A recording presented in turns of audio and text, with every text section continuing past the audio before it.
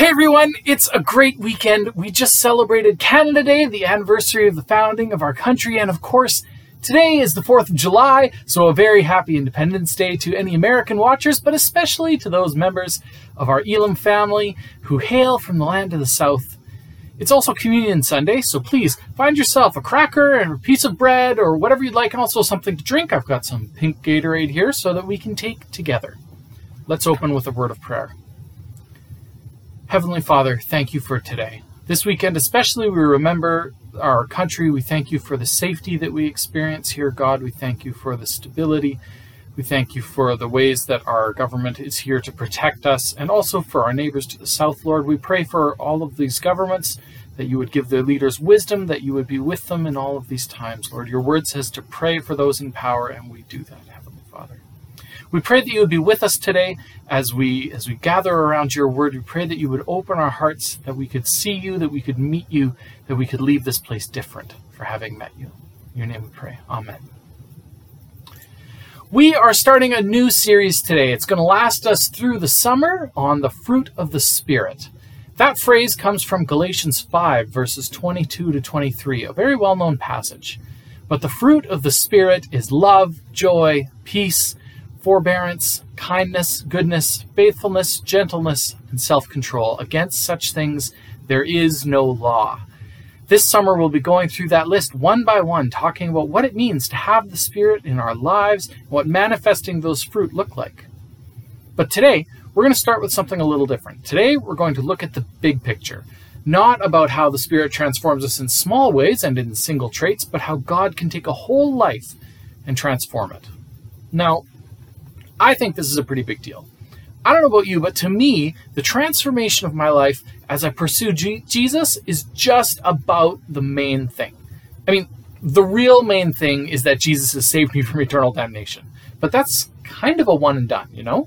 Like, now that that's accomplished, now I want to be conformed to the image of the Son, as Romans 8:29 talks about. It's why we do almost everything that we do. We come to or watch church, we praise God, we read our Bibles, we engage in community with other believers, because we love God, but also because as we do all of these things, the Maker of all is shaping us, smoothing out our edges, and sometimes carving out whole pieces so that we can be more like Jesus. And this is absolutely one of the major themes of the Bible. Jesus' call to the disciples, "Follow me," is not a call to agree with something, to give mental assent to some proposition. It is a call for life change, to leave the old ways behind and to step into something new. To reference the series we just finished, it is a new call to leave behind the slavery of metaphorical Egypt and to enter into the freedom of metaphorical Canaan. And this is the promise all throughout the Old Testament.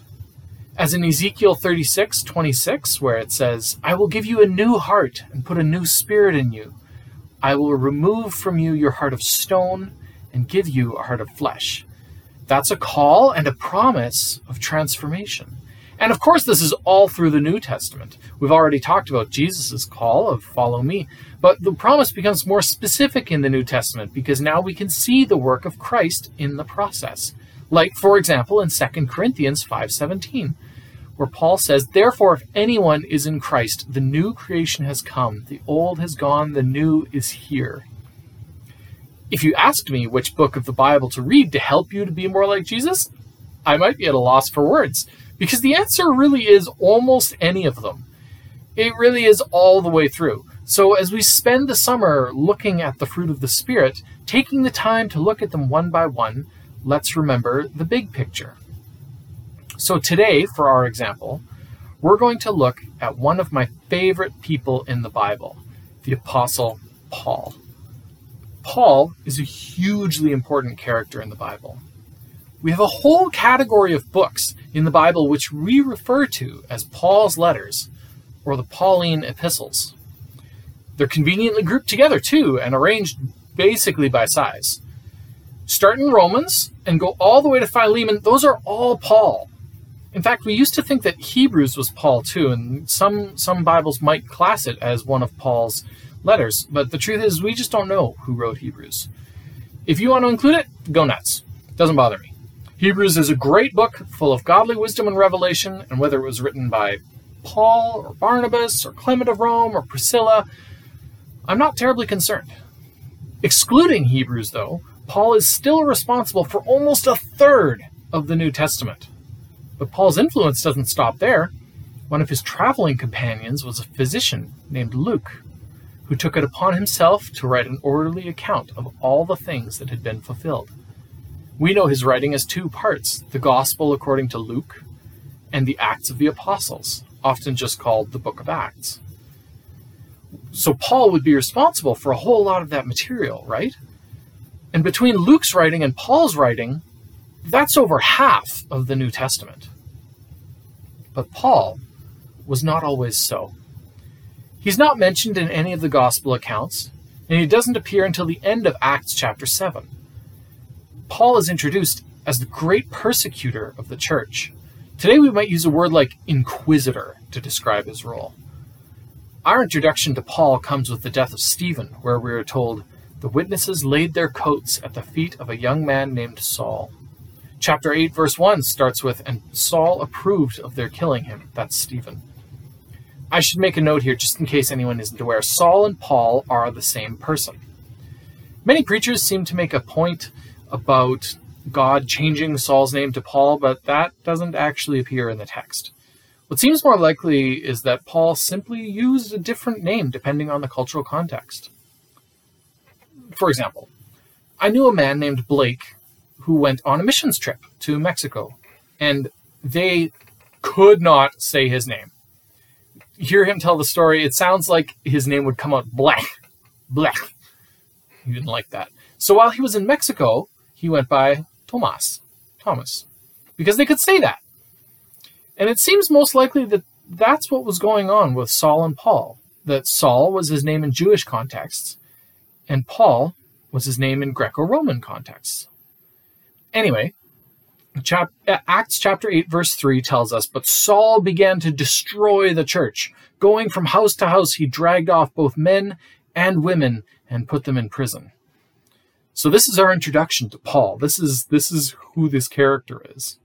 But Paul's life is turned upside down when one day, while traveling on his inquisitorial business, going to a city called Damascus, a bright light flashed all around him and he fell to the ground and encountered the risen and glorified Christ.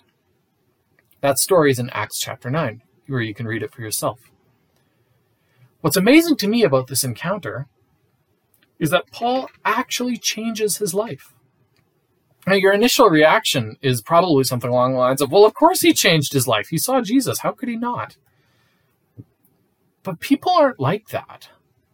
We like to think that we're hyper-rational, that we change our views based on facts, but the vast majority of people aren't like that.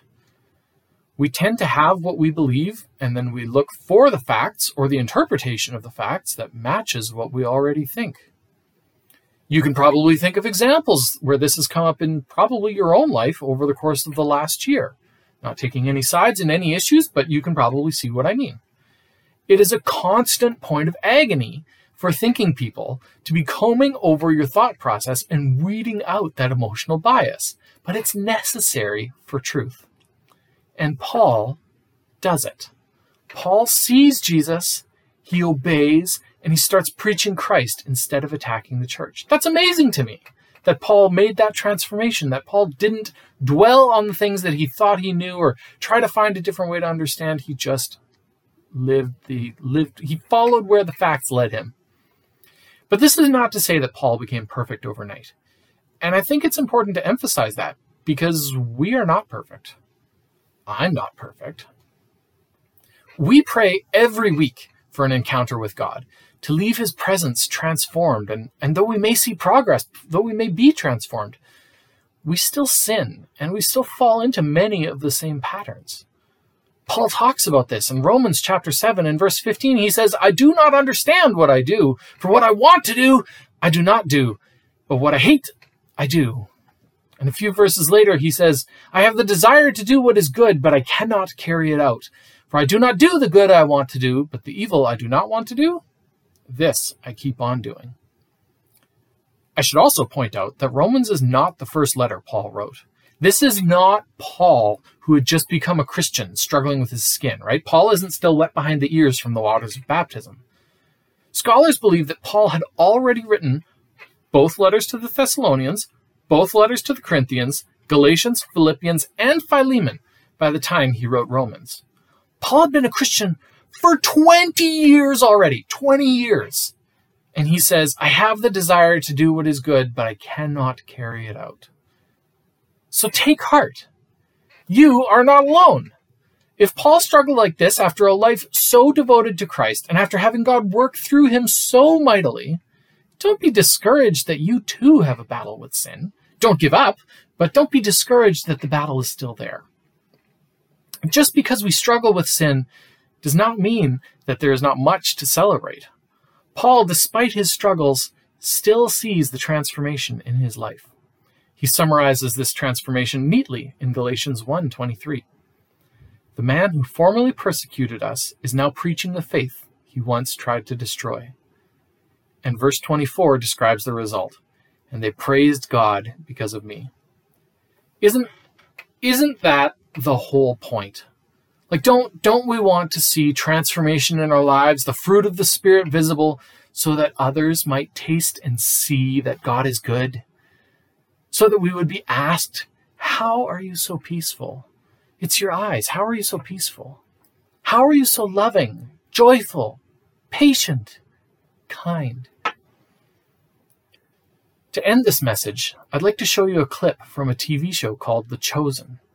It's a free show. It's available on a free app that you can download to your smartphone, and I think it's on YouTube too. It's a show about the life of Jesus, like a dramatic retelling, not like a commentary or a documentary, but it's really excellent. The first episode focuses largely on Peter and on Mary of Magdala, who suffers from fits of demonic possession. Mary, calling herself Lilith, is visited by a Pharisee who attempts to cast the demon out of her and fails. Later, he hears that she has been healed, and though he doesn't realize it was Jesus. Well, let's watch. Here's Nicodemus meeting with Mary. It's you. It's real. Lilith. No, please, don't be frightened. My name is Nicodemus. I ministered to you, Lilith. I don't answer to that name. I am Mary. I was born Mary. But you were called Lilith, yes? Please, I must go. No, please, Mary. I am desperate for your help, Mary. I'm a Pharisee. I'm visiting from Jerusalem. I'm a man of God. And I believe you have experienced a miracle, Mary. Are you really a Pharisee? Yes. I'm sorry, I wasn't... I'm not here to enforce Jewish law. So how do you know who I am? You really don't remember me at all. I burned incense. I don't remember. It's all a blur. I can't go back into that. No, I don't want you to. I can't even imagine. But you are healed. That much is clear. I just want to understand how it happened. That makes two of us. How long after my visit did you feel the change? It wasn't anything you did. It was someone else. Someone else? He called me Mary. He said, I am his. I am redeemed. And it was so? Who did this? I don't know his name. And even if I did, I could not tell you. Why not? His time for men to know has not yet come. It's time for men. He performs miracles and seeks no credit? What does he look like? Is he a member of Sanhedrin? Would you at least know him if you saw him again? I don't know why I am sharing this with you. I don't understand it myself. But here is what I can tell you. I was one way. And now I am completely different. And the thing that happened in between was him. So yes, I will know him for the rest of my life. I was one way, and now I am completely different. And the thing that happened in between was him. He said, I am redeemed. And it was so. The power of God at work in a life. Again, the show is called The Chosen, and I highly recommend it. To finish us off, Jesus gave us a practice, an act to engage in to help us remember his power and presence in our lives. We know it as the Lord's Supper, and today, use the touch of the elements, the taste of them in your mouth, to ground your memory on the presence of God and of what he can do in your life. The Lord Jesus, on the night that he was betrayed, took bread, and when he had given thanks, he broke it and said, "This is my body, which is for you. Do this in remembrance of me." Let's eat. In the same way, after supper, he took the cup, saying, "This cup is the new covenant in my blood. Do this whenever you drink it in remembrance of me. For whenever you eat this bread and drink this cup, you proclaim the Lord's death until he comes." Let's drink. Amen. Have a great week.